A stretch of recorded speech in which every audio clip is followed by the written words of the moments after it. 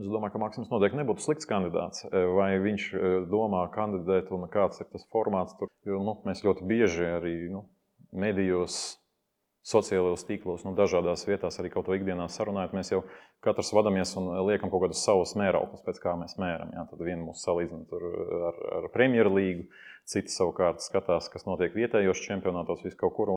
Pirms 3 vai 4 gadiem Solidarity apjoms, kas nonāca Latvijas futbolā, tad bija aptuveni 400,000 eiro. Situācijā, kad kādam līga būs jāatstāj un kādam būs līgā jākļūst. Mēs esam arī pirmo reizi situācijā, kad ir klubi, kas ļoti labprāt arī gribētu saglabāt šo iespēju. Sveiciens visiem skatītājiem. Noslēgusies Virslīgas sezona ar ļoti tā skaļām beigām. Par čempionu kļuvis FKRFS. Un šodien esam uz sarunu aicinājuši tieši Virslīgas izpilddirektoru Aināru Dakšu. Sveicināts. Jā, aizvadīt pēdējā kārta, diezgan emocionāls finišs. Kādas ir tavas sajūtas vispār par šo sezonu un tieši par pēdējo kārtu kā Virslīgas izpilddirektoram?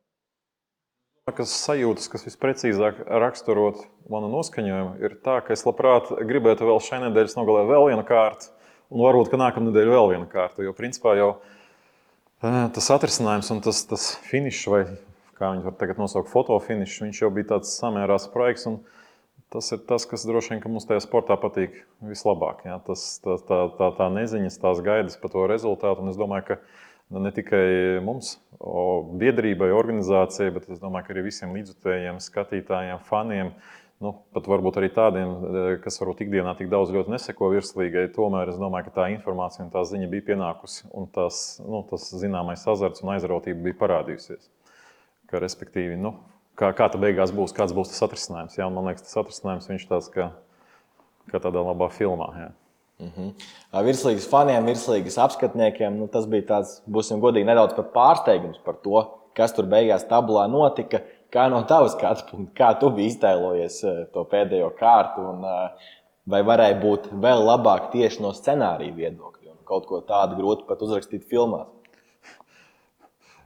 Man jāsaka tā, ka man šis jautājums pēdējos gados pēc katras sezonas tiek uzdots. Mēs šaurākā vai plašākā lokā, kā mēs runājam, un tad prasa, bet kas var būt vēl labāks? Jā, ja mēs atceramies pirms 2 gadiem kauss atkal situācija Daugavpils Rīga, pagājušajā gadā Rīga Liepāja, jā, arī sezonas izskaņa. Šogad atkal pēdējā kārta un principā atrisinājums arī dramatisks, bet vēl ir jāatceras tāda lieta, ka šogad plus pie pagājušā gada intrigas, jā, šogad nāca intriga tomēr arī pa 3. vietu. Un pa pāris vietām, kas ir arī zemāk, arī tajās spēlēs varēja daudz kas izšķirties. Respektīvi, ja mēs paskatāmies no tāda kopvērtējuma tabulas viedokļa, no pēdējās kārtas kalendāras viedokļa, tad droši vien bija tikai viena spēle, kur praktiski neko neietekmē, un tur tās abas divas komandas tikās savā starpā. Tad droši vien, ka atbildot uz tavu jautājumu, kas var būt vēl saistošāks, vēl saistošāks uz nākamo sezonu, var būt tā, lai arī tā pēdējā spēle kaut ko izšķirtu. Respektīvi, lai visas 5 spēles kaut ko izšķir un lai tā Eiropas kausu intriga, lai viņa saglabājas ne tikai līdz pirmspēdējas kārtai, bet lai arī pēdējā kārtā arī Eiropas kausu izšķirās. Tad es domāju, ka tad mēs tad droši vien kaut ko vēl labāk iedomāties būs vēl sarežģītāk. Neiespējami. Bet šķiet, ka iepriekšējais gads tomēr jums bija pēc loģistikas nedaudz sarežģītāks. Rīga Liepāja, šogad Rīga Valmiera. Tas attālums nebija tik liels, kā tas bija pagājušajā.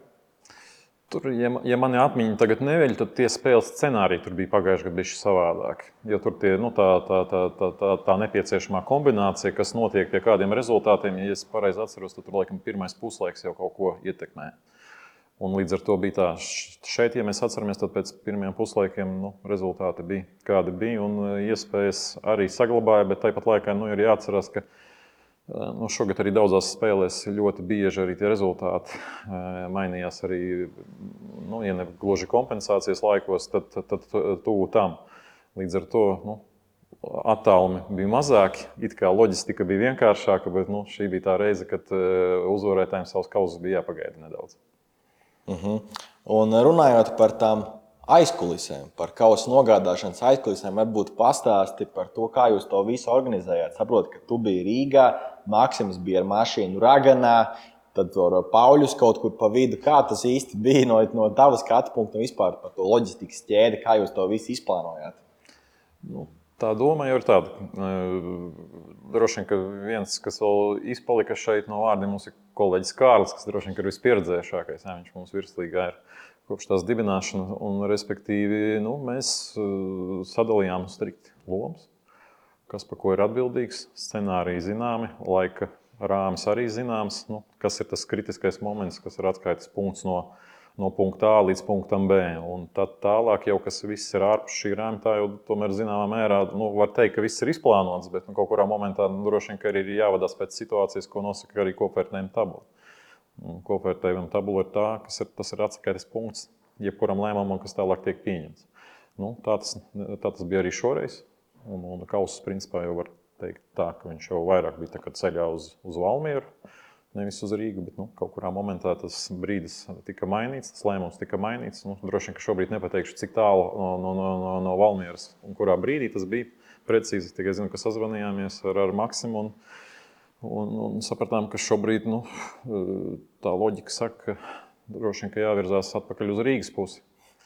Un tas bija līdz 90. vai kurā tur minūtē bija, kad Rīga izlīdzināja. Tad, protams, ka atkal ceļu malā apstājās? Es nezinu, vai apstājās. Tad droši vien, ka maksimum jāuzprasa precīzāk, kā bija tas, kas bija tas. Bet, jebkurā gadījumā mēs jau paši apkārtēji, un es domāju, arī visi līdzjutēji saprata, ka pie visas tās sezonas, kas ir 36 kārtas bijušas, ka tās 5 pēdējās pieliktās minūtes, tā jau bija tāda riktīga esence, kas būs un kas nebūs. Jā, viņi arī izšķīra to, kas zināmā mērā, kas tālāk bija vai nebija pa čempioniem. Kā beidzās ar kausa nogādāšanu? Cik minūtes pēc fināla vilpas LNK sporta parkā kausa beidzot parādījās? Labs jautājums. Tagad jāpaskatās telefonā droši vien, kā tur tie zvanu saraksti nāca un kurā momentā bija. Bet, ja mani atmiņa nevīk, tad tās bija kaut kādas aptuveni 35 līdz 40 minūtes pēc spēles beigām.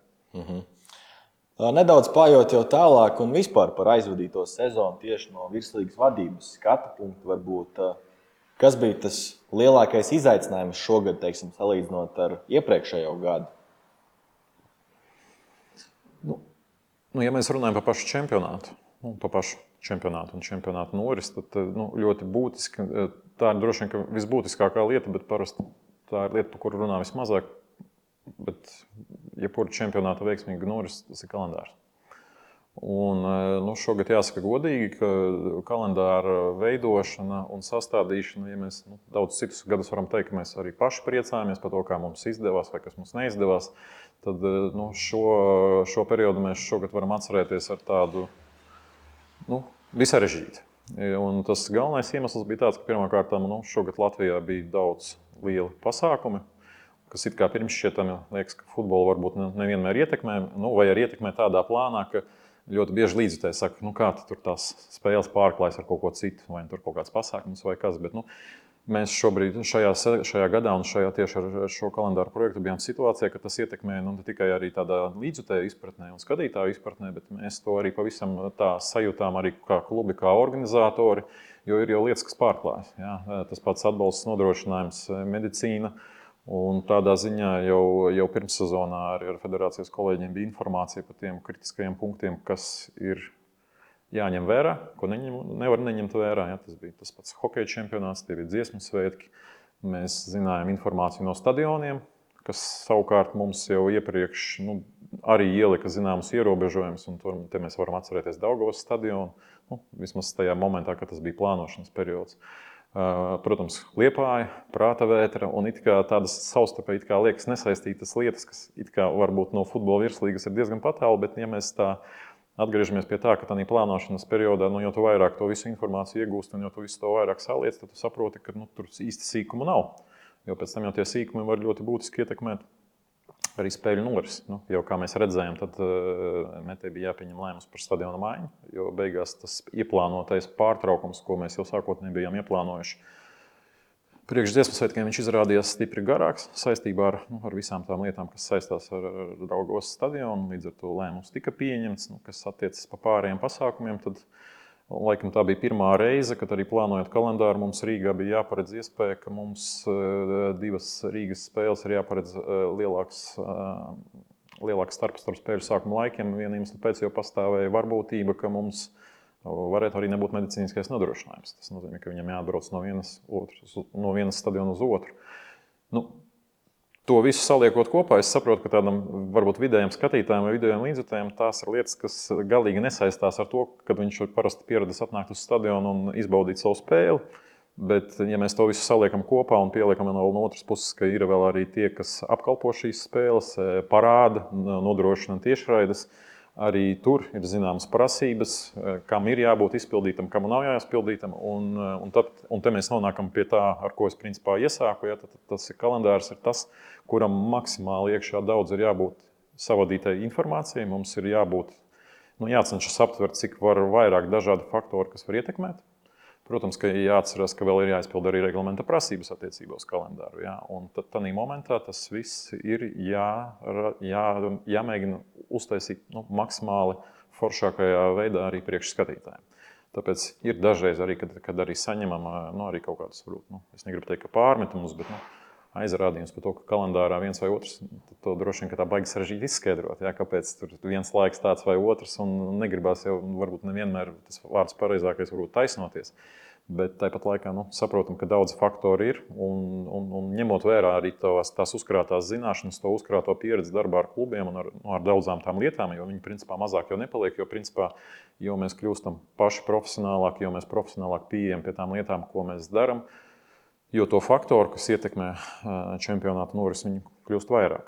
Viņi mazāk nekļūst. Jā, arī šī gada piemērs Eiropas kausos, kad daudzas spēles tika pārceltas klubiem uz otrdienu no ceturtdienas. Tas arī ietekmē, jo, kā mēs zinām, ir minimālais dienu skaits nepieciešams starp čempionāta spēlēm un starp Eiropas kausu spēlēm. Un, teiksim tā, šī gadījumā visi šie iespējamie faktori viņi ir jāņem vērā, un mēs to... Es nevaru teikt, ka mēs netikām galā. Ir lietas, par ko es varētu teikt, ka gribējās varbūt savādāk, bet droši vien, ka savādāk šajā gadā nebija iespējams. Bet to visu mēs ņemam līdzi, to visu pieredzi mēs ņemam līdzi, to visu informāciju mēs ņemam līdzi, un mēs jau šobrīd praktiski strādājam jau pie kalendāra projekta nākamajai sezonai. Esam uzsākuši darbu, lai vēl saulaicīgāk būtu, lai būtu klubiem saulaicīgākas iespējas arī runāt ar tām bāzēm, kur viņi atrodas, jo saprotam, ka daudzi klubi ir uz līguma pamata, respektīvi pašvaldības vai olimpiskie centri, un censties nodrošināt priekšrocības saviem klubiem, tā skaitā arī pēc tam čempionātam un mums kā organizētājiem, lai rastu iespēju maksimāli labāku čempionātu norisi un čempionāta gaitu. Jā, varbūt nesaucot konkrēti vārdos, bet tieši kas ir klubiem tas sāpīgākais jautājums, teiksim? Kāds varbūt cīnās par savu kalendāru izdevīgumu, kādam varbūt kaut kas cits svarīgākais. Kas tieši klubiem šogad no tavas puses bija tas svarīgākais jautājums, kas viņiem sāp visvairāk? Man tā, tieši, ja mēs runājam par kalendāru vai kopumā? Nē, vispār varbūt vienam tas ir kalendārs, kādam tas ir kaut kas cits. Kas bija tās problēmas, par ko klubi runā un kas tieši klubiem varbūt neapmierina vai kur viņi redz kaut ko savādāk, kur atšķirās viedoklis no jūsējā? Ienāc Sinotip LV. Esi kopā ar uzvarētājiem. Es nevaru teikt, ka mums viedoklis atšķirās, jo principā jau mūsu organizācijas būtība un arī šie darbi viņi jau lielākoties veikti kopā ar klubiem. Respektīvi arī daudz jautājumu, kas neskar kalendāru, kur mums varbūt ir dažreiz arī atšķirīgs viedoklis arī no federācijas, kur mēs apkopojam, kur mēs ikdienā tiekamies. Jā. Tad tas mūsu darba princips viņš jau balstās tādā, ka mēs nākam kopistiski un runājam par jautājumiem un tad arī lemjam. Līdz ar to es nevaru pateikt, ka man kaut kādā jautājumā fundamentāli atšķiras viedoklis no klubiem, jā, jo mēs to viedokli cenšamies strādāt kopā un iet kopā vienā virzienā. Kas ir jautājumi, kas uztrauc? Skaidrs, ka tas ir mūsu fundamentāls svarīgs jautājums. Tas ir televīzija, tie ir skatītāji.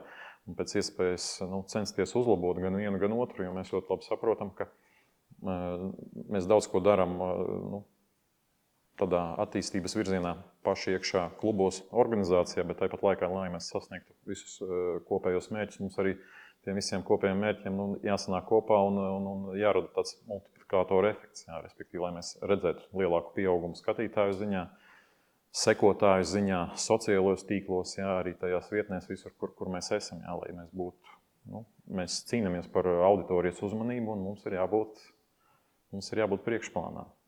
Latvijā, ka tā konkurence nav maza, Latvijā ir daudz sporta veidu, līdz ar to mums darba netrūkst un mums vienkārši jābūt labākiem. Vai tu varētu apgalvot, ka Virslīga šobrīd ir numur 1 sporta produkts Latvijā tieši no vietējiem čempionātiem? Es droši vien, ka nebūtu tas varbūt pareizākais, ka pašam sniegt tādu vērtējumu. Es domāju, ka vislabāko vērtējumu vienmēr var sniegt cilvēki no malas vai ir iesaistīti tie, kas ir. Jā.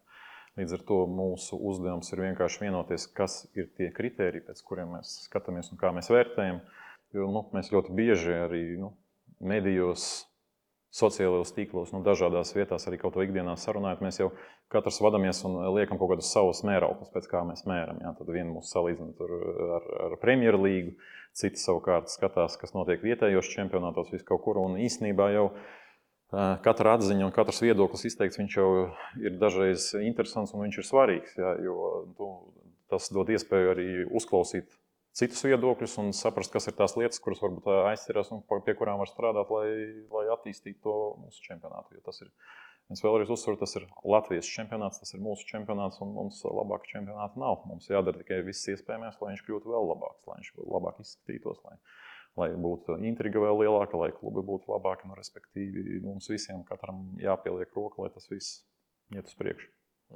Es saprotu, ka šis vairāk ir federācijas kompetencē, bet viens no jaunumiem šogad bija VAR, video asistentu sistēma. Un diezgan daudz no treneriem tika dzirdēts, kāpēc tieši tajā spēlē un ka nav objektīvi, ka tikai vienā spēlē visā kārtā. Varbūt tu esi dzirdējis vai padzirdējis kaut ko attiecībā uz nākamo sezonu, vai VAR būs vairāk, vai tiks veikts kaut kādas korekcijas, kaut kāda lielāka atklātība tieši kāpēc uz atšķirības konkrēto spēli ir nozīmēts VAR un viss pārējais attiecībā uz šo sistēmu?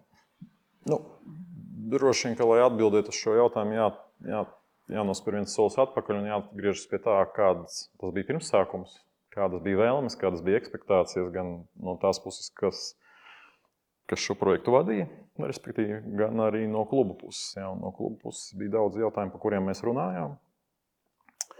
Un tieši šis jautājums par šo spēļu kopskaitu nodrošināt varus čempionāta gaitā, lai būtu vienveidīgs spēļu skaits, viņš jau bija viens no tiem. Vienkārši tā realitāte, ar ko, es droši vien tā varu teikt, ar ko federācija sastapās, tas ir, tā skaitā viens ļoti būtisks jautājums, tā ir infrastruktūra. Infrastruktūra, tās ir izmaksas. Un droši vien, ka domājot arī uz priekšu skatoties, jā, tas viedoklis jau arī mums, kā iesaistītiem, vienai, zināmā mērā arī nodrošināt televīzijas produktu. Mēs jau šajos jautājumus nekur baigi tālu neesam tikuši. Skaidrs, ka tie paši jautājumi viņi būs aktuāli arī nākamajā sezonā. Jā, un savukārt no mūsu puses, jā, tātad šis aktuālais jautājums par šo spēļu skaitu nodrošinājumu, jā, viņš arī saglabāsies. Jo tev varbūt nedaudz reflektējot par to, ko tu teici par tiem komentāriem no treneriem, ja mēs viņus tā tālāk pāanalizēsim, mēs jau tur arī dzirdēsim, kas ir tie jautājumi, kas trenerus uztrauc un kur savukārt varbūt citi tieši priecājas, jo viņi varbūt nemaz nav arī sajutuši šo varu, kā saka, ietekmi spēles gaitā. Un te droši vien, ka būtu jānošķir viena lieta. Neviens jau nevienā brīdī nerunā par to, ka vars padara spēli negodīgāk vai vēl kaut ko. Visi to jau saprot, bet tā šķirtne ir tas, cik ļoti lielā mērā vienas spēles vērtējums vienā kārtā, cik ļoti lielā mērā viņš nodrošina ietekmi uz kopējo čempionātu norisi. Jo, ja vienam klubam ir 15 vai 16 spēles ar varu, un citam klubam nav neviena vai ir viena, tad mēs saprotam, ka tā ietekme ir droši vien dažāda. Un te ir jautājums, kā tas iet kopā ar to iespēju nodrošināt visiem vienādus apstākļus. Līdz ar to šobrīd noformulējot viena spēle kārtā, droši vien, ka tas nebūtu tas, pie kā būtu jāapstājas. Tad būtu vai nu ir jāiet uz to un jābūt redzējumam par to, kādā veidā tas būs nākotnē, kā tas viss izskatīsies. Un nākotnē mēs saprotam ar to, ka, ja tas ir plānots pieaugums, tad kādā veidā tas viss tiek vadīts un organizēts. Vai arī, ja mēs saprotam, ka, lai to tādā pilnvērtīgā apjomā nodrošinātu, ka mūsu resursi to neatļauj, tad ir jautājums, vai tas ir šobrīd tas, kas mums ir vajadzīgs. Nesen Rīgā aizvadīts arī Eiropas futbola līgu asociācijas kongress. Būt tādam parastam futbola līdzjutējam pastāst, kas ir šī Eiropas futbola līgu asociācija un ko tas dod vai potenciāli var dot tieši Virslīgai un Virslīgas attīstībai. Droši vien, ka jāsāk ar to, ka, lai saprastu, kas ir Eiropas Līgu asociācija, tad jāatgriežas pie tā, kāda ir futbola pārvaldības struktūra kopumā pasaulē. Tad mēs visi zinām, ir UEFA, ir FIFA. Un tās ir organizācijas, kas pieņem lielos lēmumus, respektīvi, kas pēc būtības tālāk nosaka dienas kārtību par to, kāds ir futbols pasaulē, kāds futbols ir Eiropā. Bet ir tāds Latvijā labs politikā termins kā sociālie partneri. Droši vien, ka viņu zināmā mērā varētu attiecināt arī uz šīm organizācijām, kas ir apkārt UEFA, un Eiropas Līgu asociācija ir viena no šīm organizācijām. Un tā būtība ir tāda, ka katra no šīm organizācijām vēl var nosaukt tādu kā ECA, kas ir Eiropas klubu apvienība, un tagad ir nodibināta vēl viena jauna organizācija, kā principā viņa pārklāja un apkopo jau mazos klubus, teiksim tā, klubus, kas nepiedalās Eiropas kausu grupu turnīros. Un tad pēc būtības tad šīs organizācijas jau katra atbilstoši savajam biedru lokam un tai problemātikai, kas tiek diskutēta, tātad viņi attiecīgi virza tos jautājumus un iespējamos arī risinājumus. Lai tādā momentā, kad kāda no šiem lēmumiem tiek pieņemti UEFA, lai izteikt viedokli un censties varbūt šo lēmumu pieņemšanu ietekmēt tādā virzienā, lai padarītu gan šai organizācijai, gan to pārstāv, gan tiem biedriem, kas ir apvienojušies zem šīs organizācijas, lai uzlabotos apstākļi. Mūsu gadījumā droši vien, ka viens no tādiem skaļākiem jautājumiem, un kas ir bijis jau mūsu dienas kārtībā, kopš mums bija iespēja ar Maksimu pievienoties futbola Virslīgai, tas droši vien, ka solidaritāte jautājums. Viņš tāds visdzirdētākais. Un varbūt tur baigi dziļi neietu tajā jautājumā un varbūt neizanalizējot to visu secību, tad vienkārši par rezultējušo sadaļu. Ja mēs atceramies, ka pirms 3 vai 4 gadiem solidaritāte apjoms, kas nonāca Latvijas futbolā, tad bija aptuveni 400 000 eiro.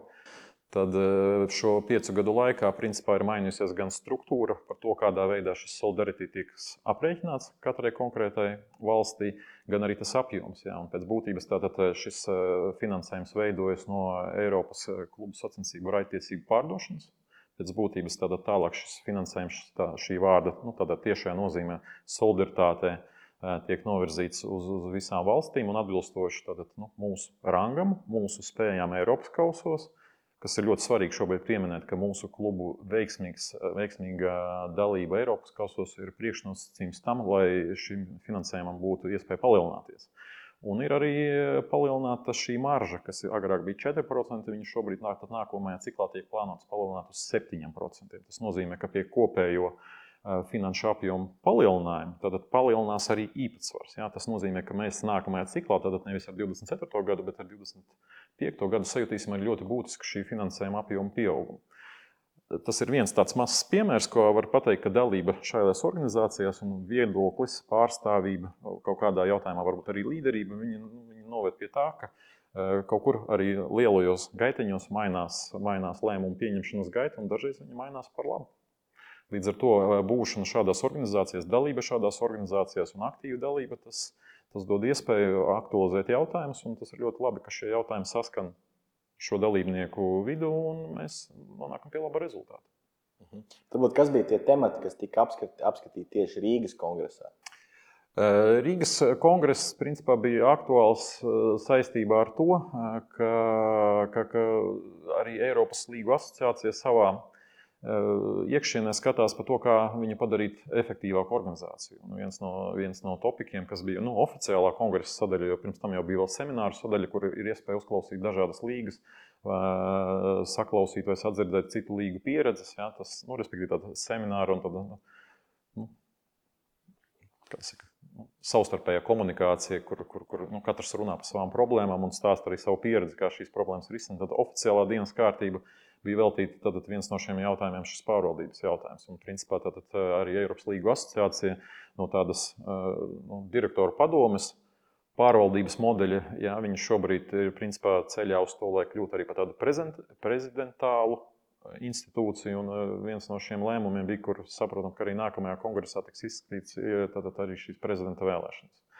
Protams, aktuāls jautājums bija saistībā ar šiem finanšu jautājumiem, un principā šeit jau droši vien, ka jāsaka vairāk, ka tas jautājums tika skatīts jau post factum, jo ļoti daudz darba tika, un šie lēmumi tika svarīgi, tika pieņemti starp kongresu sesijās. Līdz ar to šobrīd vienkārši tika pārunāts un pielikts punkts par to, kādas tad būs šis nākamais solidaritātes modelis, un principā jau tiek iezīmēta nākamā dienas kārtība, kas kas nākotnē būs tie nākamie dienas kārtības jautājumi, un tie nākamie dienas kārtības jautājumi visticamāk jau būs arī klubu sacensību jautājums, Eiropas klubu sacensību jautājums, jo mainoties Čempionu līgas un Eiropas kausu dalībnieku struktūrai, arī mainoties šim sacensību formātam, mēs nonākam pie tā jautājuma, kas varbūt mums uz šo brīdi varbūt nav tik ļoti aktuāls, jo pirmām kārtām mēs esam vasaras līga, un otrām kārtām mēs vēl neesam regulāri Eiropas kausu klubu turnīru, grupu turnīru dalībnieki, bet līgām, kam tas ir aktuāli, mēs nonākam pie jautājuma par to, kādā veidā sabalansēt to, ka mēs visi ļoti labi zinām un ļoti saprotam, ka mēs gribam vairāk spēļu, mēs gribam redzēt saspringtāku čempionātu savajā, bet tāpat laikā tāda paša mērķi ir arī Eiropas organizācija. Un Eiropas organizācija arī pilnveido savu sacensību sistēmu un ne jau tādā veidā, ka šo spēļu kļūst mazāk. To spēļu kļūst vairāk, dienas, kas jāparedz priekš Eiropas kausiem, arī kļūst vairāk. Līdz ar to šis ir viens no jautājumiem, kas šobrīd arī ir Eiropas līgu asociācijā uz galda, jo skaidrs, ka tās intereses starp Eiropas kausiem un starp nepieciešamo dienu skaitu un starp nacionālo čempionātu viņš ir jāsabalansē. Un kalendārs ir tik garš, cik viņš ir, un skaidrs, ka tajā visā vienādojumā vēl izpaliek tas, ka šiem spēlētājiem ļoti daudziem, kas pārklājas gan nacionālā čempionāta, gan klubu sacensības, viņiem ir jāpiedalās arī izlašu programmās. Līdz ar to mēs saprotam, ka tas ceļš maksimalizējot spēļu skaitu vienos, otros, trešos formātos, viņš vienkārši noved pie tā, ka tiek aizmirsts pats galvenais, ka tiem spēlētājiem ir vajadzīgs arī brīvs laiks. Minēja par Eiropas futbola līga asociācijas prezidenta vēlēšanām. Vai kāds, teiksim, tā Virslīgas pārstāvis potenciāli varētu kandidēt šajās vēlēšanās? Runājot laikam jau par Maksimu šajā gadījumā. Es domāju, ka Maksims noteikti nebūtu slikts kandidāts. Vai viņš domā kandidēt un kāds ir tas formāts, tur noteikti, ka droši vien tas jautājums ir jāuzdod viņam pašam. Bet, jebkurā gadījumā mēs arī tādā brīdī, kad viņš tika apstiprināts par Eiropas līgu asociācijas valdes locekli, viņš saņēma labu atbalstu. Bet, kā mēs zinām, visur sportā tas process, kā nokļūst no ierindas biedra līdz prezidentam, tas jau nav tikai tā, es gribu. Tas ir tomēr stipri komplicentāks jautājums. Jau nedaudz par nākamo sezonu. Vai jau ir vismaz kaut kādas virspusējas idejas, virspusēja stratēģija, par ko jūs jau runājat, ko jūs gribat ieviest? Un kas varbūt ir tas, ko varbūt jau var atklāt skatītājiem, Virslīgas līdzjutējiem? Tā galvenā lieta, par ko mēs runājam pašā sarunas sākumā, tas bija kalendārs. Tas ir tas, pie kā mēs šobrīd strādājam, un tas mērķis, es ļoti ceru, ka pienāks tāds brīdis, un kas varu pateikt, ka mums ir ideāls kalendārs, ka mēs esam ietvēruši visu, mums nepārklājas spēles, mēs esam maksimāli iekšā televīzijā, respektīvi visās platformās. Bet mēs ļoti labi saprotam, ka šis jautājums ir atkarīgs no daudziem tādām būtiskām detaļām. Līdz ar to, sākot strādāt saulaicīgāk, mēs cenšamies kaut kādu daļu no šiem jautājumiem atrisināt. Protams, ka mēs šobrīd esam situācijā, kad varbūt vēl nav noslēdzies, vēl pat nav sācies licencēšanas process, vēl pārspēles nav noslēgušās. Līdz ar to skaidrs, ka mums līdz galam nav zināms komandu sastāvs, bet tāpat laikā tie klubi, kas ir jau diezgan droši Virslīgā, mums viņi ir zināmi. Tāpat mēs arī esam ievākuši informāciju par to, kādas ir plānoties stadiona infrastruktūra, kur grobiņi plāno spēlēt. Līdz ar to mums mērķis ir nākamā gada tātad izveidot kalendāru, kas būs tāda maksimālo dienu pārklājumu. Ko tas nozīmē, ka censties nodrošināt to, ka dienā nav vairāk kā 2 spēles.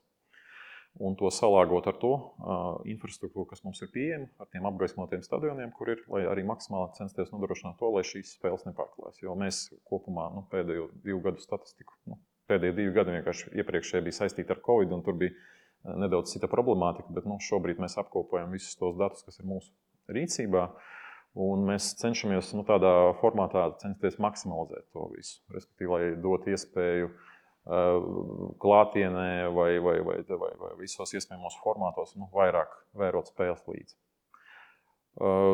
Nākamie lielie pasākumi, kas mēs, protams, cenšamies katru gadu vienā vai otrā formātā arī realizēt kādu projektu ar mūsu sadarbības partneriem. Ja mēs atceramies, pagājušajā gadā tas bija Virslīgas fórums, un saņēmām daudzas labas atsauksmes. Šogad kongress, saprotu, ka kongresu mēs tik drīz iespēju sarīkot nākamo droši vien, ka nesaņemsim, bet arī šobrīd mēs esam runājuši, un tad ir šobrīd sākts darbs pie nākamā gada budžeta plānošanas, Un vienā vai otrā formātā mēs gribētu arī kādu no šādiem pasākumiem sarīkot, jo viņi principā viņi padara. Viņi dod iespēju runāt par aktuālajiem tematiem ar tādā profesionālā un tādā foršā vidē. Un tas dod iespēju ne tikai mums pašiem, citu skatu punktu paskatīties uz daudziem svarīgiem jautājumiem, bet kas ļoti būtiski arī dot iespēju arī mūsu viesiem, interesantiem uz to visu paskatīties savādāk. Jā, jo mēs ļoti bieži bet mēs ļoti bieži runājam par Virslīgas čempionātu kā par Virslīgas čempionātu, bet mums ir jāsaprot, ka futbols ir kaut kas vairāk un mums ir tās iespējas par to runāt. Un nevelti arī šobrīd, kad valstī kopumā tiek runāts par sporta pārvaldības reformu, par daudziem jautājumiem, ļoti bieži, ne pie ieslēgtiem mikrofoniem, bet pie izslēgtiem mikrofoniem. Daudz jau saka, jā, ka futbols jau tomēr ir Latvijas sports un tad ir futbols. Jā.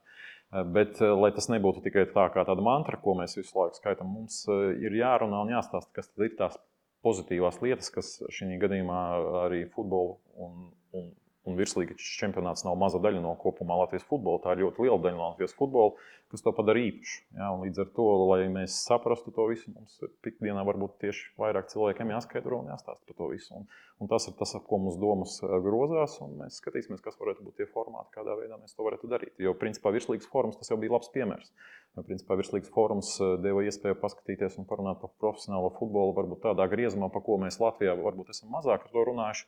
Jo vienkārši mūsu tas līmenis varbūt mēs neesam sasnieguši, bet ir jāsaprot, ka Eiropā visur futbols ir bizness. Arī tagad runājot, kad tiek aktualizēts jautājums par to pašu stadionu, ir jāsaprot, ka ir jāskatās tieši no šīs dimensijas. Un tas ir, es domāju, ka tur mums ir ļoti daudz plašas iespējas.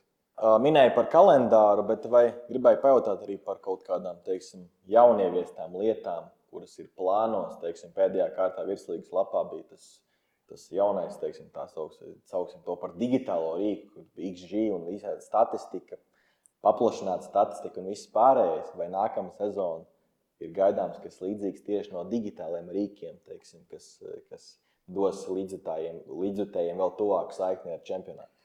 Tas, ka daži to pamanīja, tas ir ļoti labi.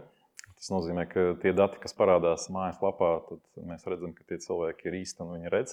Bet iemesls, kāpēc arī par to netika izziņots, tas bija tests. Jo ir jāsaprot, ka tādas datu lietas starpsezonā uztaisīt ir baigi grūti un izveidot, jo tad nenotiek spēles. Un līdzīgi kā ar daudziem citiem projektiem, vai tas bija fantasy vai tās pārējās mediju iespējas, kuri sasaistas ar kometu un ar citām visām sistēmām, tas prasa laiku. Līdz ar to mēs ejam šajā virzienā un droši vien, ka šobrīd pēc tam, kad apkoposim to visu informāciju, kā tas bija strādājis un kas tur noticis, mēs skatīsimies tālāk. Bet tādā momentā, kad mēs to varēsim un būsim spējīgi nodrošināt kvalitāti, mēs par to izziņosim, bet tas, ko līdzjutēji redzēja, tas bija tests un tas ir vienkārši apliecinājums tam, ka mēs domājam šajā virzienā un mēs to gribam redzēt arī starp mūsu rīkiem. Runājot par citiem, skaidrs, ka mēs domājam par to, kādā veidā uzlabot un paplašināt mūsu mājaslapas iespējas, jo līdz ar jaunās mājaslapas palaišanu pagājušā gada oktobrī mēs redzam arī lietotāju skaita pieplūdumu. Dati to vienkārši parāda. Un mēs arī to ļoti labi saprotam, kas tie ir pa galvenajiem iemesliem. Tas ir iespēja sekot līdzi spēlēm tiešraidēm mūsu mājaslapā. Dažādas interaktīvas iespējas, spēles, kas piesaista skatītāju un līdzjutēju uzmanību. Un tā doma ir tieši par šī satura dažādošanu un paplašināšanu. Skaidrs, ka tas ir tas, kas piesaista līdzjutējus un kam principā kam būtu jābūt vairāk mājaslapā, jo droši vien, ka tur jau tāda īsta limita nav. Jā, tur tikai jautājums ir, cik ļoti lielā mērā ir izdoma, kreativitāte, lai to visu salikt un dot iespēju vairāk. Jā. Tā, tas ir viens no virzieniem, kuru mēs skatāmies. Droši vien, ka tas, pa ko mēs domājam un runājam jau kādu ilgāku laiku, bet dažādu iemeslu pēc mēs līdz tam vēl neesam nonākuši. Tā ir aplikācija, jo arī tā ir daļa, tātad iespēju būt tuvāk saviem skatītājiem, saviem līdzjutējiem un izmantot tos rīkus, ko aplikācija dod, tās priekšrocības. Bet skaidrs, ka visi šie projekti viņi nav bezbudžeti, viņi ir ļoti finansu ietilpīgi. Līdz ar to mums ir vienkārši jāsaliek prioritātes, kurā konkrētajā momentā mums var dot vislielāko efektu un pozitīvo efektu. Jā, cik mēs visiem šiem datiem sekojam līdzi, mēs cenšamies apkopot, tad mēs tam skatāmies līdzi, jo nepietiek jau ar to, ka tu tos rīkus izveido, viņam jau arī pēc tam ir jāstrādā. Ja? Tad vai tas ir saturs, vai tie ir sociālā tīkla, vai tā ir tā pati aplikācija, vai tā pati ir mājaslapa līdz ar to. Šie ir tie jautājumi, kas ir mūsu dienas kārtībā, bet nemazāk svarīgi ir arī nodrošināt un saglabāt jau visu to, kas mums arī šobrīd ir, jo, kā mēs zinām, atsevišķi uzņēmumi dažreiz mums mēdz mainīties, ja mums tikpat labas bija iestrādes arī pirms 2 gadiem ar Instatu.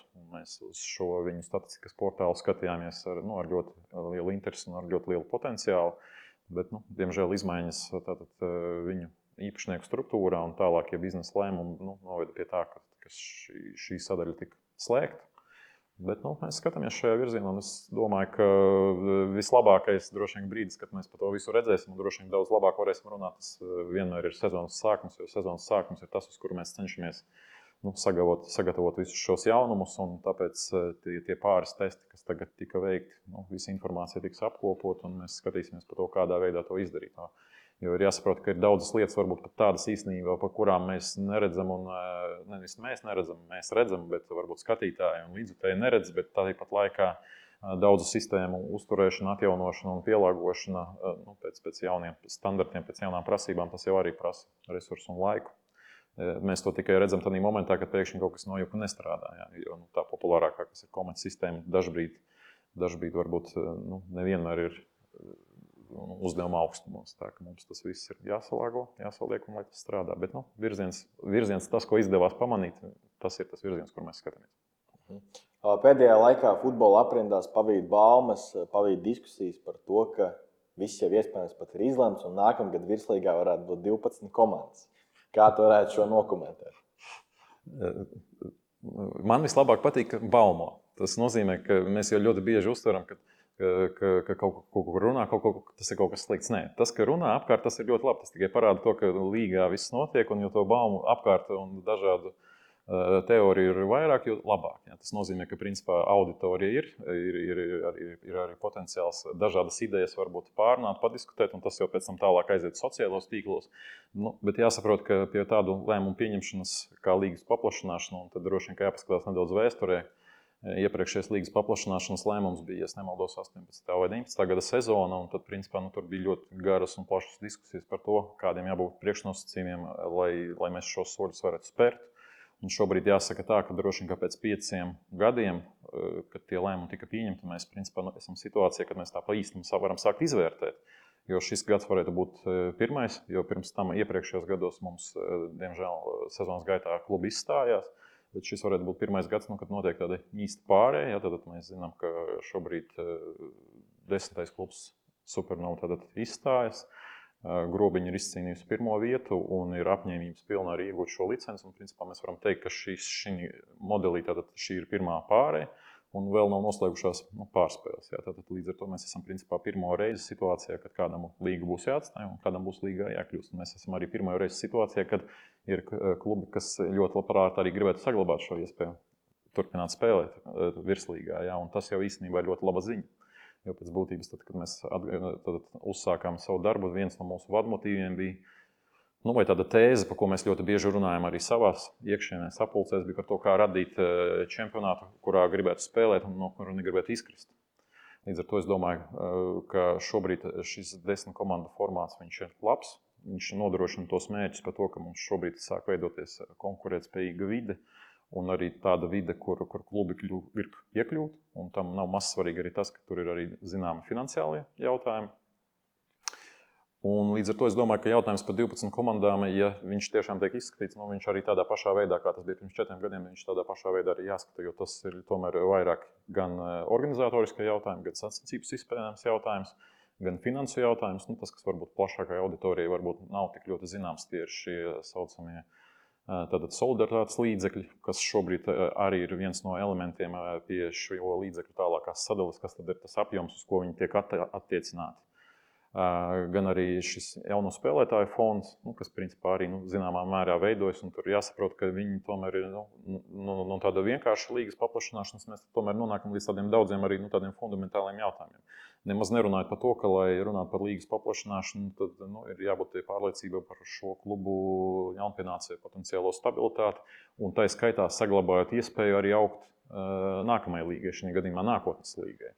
Līdz ar to šobrīd formāts ar 10 klubiem, un ja sāk veidoties tāda konkurētspējīgāka un stabilāka klubu sistēma arī nākotnes līgā, pēc būtības tas nemaz nav slikti.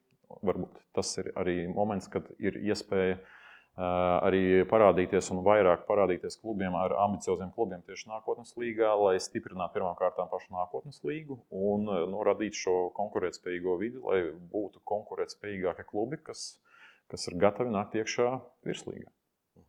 Par 12 komandām tiek runāts, ka tas potenciālais sadalījums varētu būt, ka pēc otrā apļa paliek augšējais sešnieks un apakšējais sešnieks. Mēs šobrīd varam spriest par tēmu, bet es šādās sarunās neesmu piedalījies. Un droši vien, ka ja man būtu jāpiedalās, tad droši vien, ka pirmām kārtām sāktu ar to, ka būtu jāsaliek šis dienu skaits, kas ir nepieciešams, spēļu dienu skaits, lai aizvadītu savu čempionātu. Un otrām kārtām jāsaliek, kādā veidā tas atstāja arī ietekmi gan uz sezonas sākumu, gan arī pēc tam, kas ir nemazāk svarīgi, tas ir Eiropas kausa laiks. Jā, bet kā formāts 6-6, viņš ir izskanējis arī, es kaut kur lasījis kaut kādos komentāros. Viņš droši vien, ka viņš tāds varētu būt, bet es domāju, ka tas ir šobrīd stipri priekšlaicīgi. No pats pēdējais atkal par baumām un par diskusijām, par potenciālo Baltijas futbola līgas projektu. Cik tas ir tālu, cik tas ir reāli? Kādus to skaties no savas skatas? Šis gan droši vien, ka vairāk to nevar nosaukt par baumām, bet tas ir tāds reāls process, kas ir uzsācies šajā gadā. Un tas atslēgas vārds ir droši vien, ka, ja mēs tā varētu runāt no tāda projektu vadības viedokļa, ka tā pirmā stadija, kad mēs par to visu runājam, mēs skaidri saprotam, kas ir mūsu partneri šajā jautājumā, un tie ir abas divas mūsu kaimiņu valsts. Un tāpat laikā mēs ļoti labi saprotam, ka tas projekts viņš nevar būt tādā veidā atrisināts, ka mēs šodien sanākam kopā, paspiežam rokas un 24. gadā mēs sākam spēlēt kopā. Tā vienkārši nenotiek. Šī gadījumā stāsts arī ir zināmā mērā par sadarbību ar Eiropas līgu asociāciju, kur mēs pagājušajā gadā šī fóruma ietvaros arī viens bija no šiem jautājumiem, kur tika runāts par šīm pārrobežu sadarbībām. Un tāda veida mēģinājumi ir bijuši arī pirms tam Eiropā. Tur gan dažāda viedokļa par to, cik ļoti lielā mērā UEFA to atbalsta vai neatbalsta. Bet mūsu konkrētā gadījumā šis jautājums ir runāts, viņš ir runāts dažādos līmeņos, un viņš ir runāts tik tālu, ka gadījumā, ja būtu abu divu valstu piekrišana, gan Igaunija, gan Lietuva atsauktos šim uzaicinājumam, neiet runa par to, ka jau uzreiz spēlēt, bet sākt vismaz runāt par šo ideju, lai viņu attīstītu. Ja?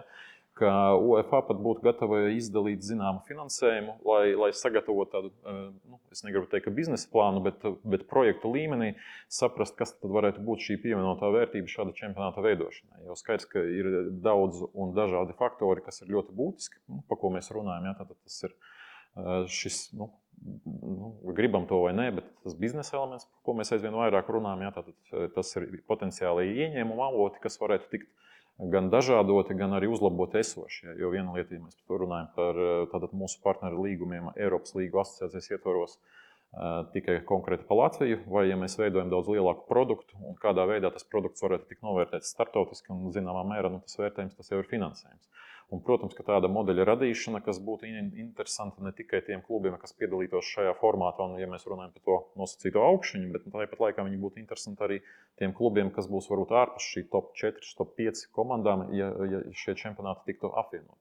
Jo tur ir arī tie elementi par šiem pašiem solidaritātes maksājumiem, gan arī par mūsu klubu pārstāvniecību Eiropas kausos. Jo tas, principā, ir pats pirmais un pats pirmsākuma jautājums par to, kā saglabāt katrai valstī šo pārstāvniecību Eiropas kausos.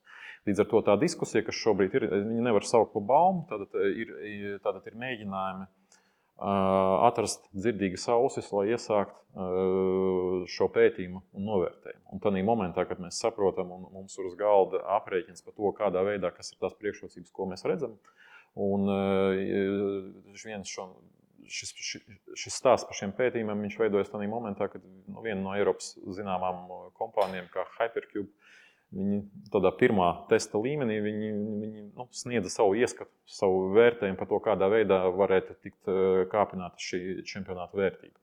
Un tas ir viens dimensija, un tas ir viens aspekts. Protams, ka tur otrā pusē ir arī sportiskais aspekts, tas, kas saistās tieši ar šo čempionāta izspēles modeli, kāds viņš varētu būt, kādu viņš dotu pievienoto vērtību augstākas raudas spēļu skaita palielināšanā. Bet, lai mēs par to runātu, mēs varam ar tevi parunāt šodien šeit par šo jautājumu, bet saprotam, ka mēs pēc mūsu sarunas ļoti lielos vilcienos nekas nemainīsies. Bet, lai par to runātu lielos vilcienos, tam ir jābūt, tas ir ļoti nopietns jautājums, un tam ir jābūt ļoti nopietnai priekšizpētēji. Un tas, kas šobrīd, diemžēl, pagaidām neizdodas atrast dzirdīgas ausis, lai tieši spēr šo pirmo soli un sākt veikt šo priekšizpēti. Jo tādā momentā, ja mēs tur atrastu daudzus labus un stingrus argumentus, varbūt kā arī mūsu partneru un kolēģu Igaunijā un Lietuvā pozīcijas arī mainītos. Bet šajos jautājumos skati ir dažādi. Igauni ir noskaņoti ļoti lokāli, respektīvi vairāk uz savu čempionātu vērsti. Lietuvieši vienā brīdī bija viens skats, tad tur pamainījās federācijas vadība, tad tas skats atkal pamainījās, un šobrīd viņš varbūt arī nav vērsts šajā virzienā, lai gan pirms pāris gadiem, runājot ar kolēģiem, šāda varbūtība netika izslēgta. Līdz ar to skatīsimies. Mūsu darbs, jebkurā gadījumā, viņš vienmēr bijis uz to vērsts, ka mēs skatāmies un mēs meklējam iespējas, kādā veidā to padarīt interesantāku, saistošāku, jo ir jāsaprot, ka es negribu teikt, ka mēs esam mazi, bet lai mēs varētu radīt lielāku produktu, droši vien, ka mums ir jāpienojas. Bet, protams, ka pastāv vienmēr iespēja arī stiprināt savu čempionātu un iet šo ceļu, un tikmēr, kamēr nav pieņemts viens lēmums par apvienošanos, mēs darīsim visu iespējamo, lai veicinātu mūsu čempionātu izaugsmi. Paldies Aināram, paldies skatītājiem, paldies Sinotip par atbalstu un tiekamies jau nākamnedēļ. Paldies!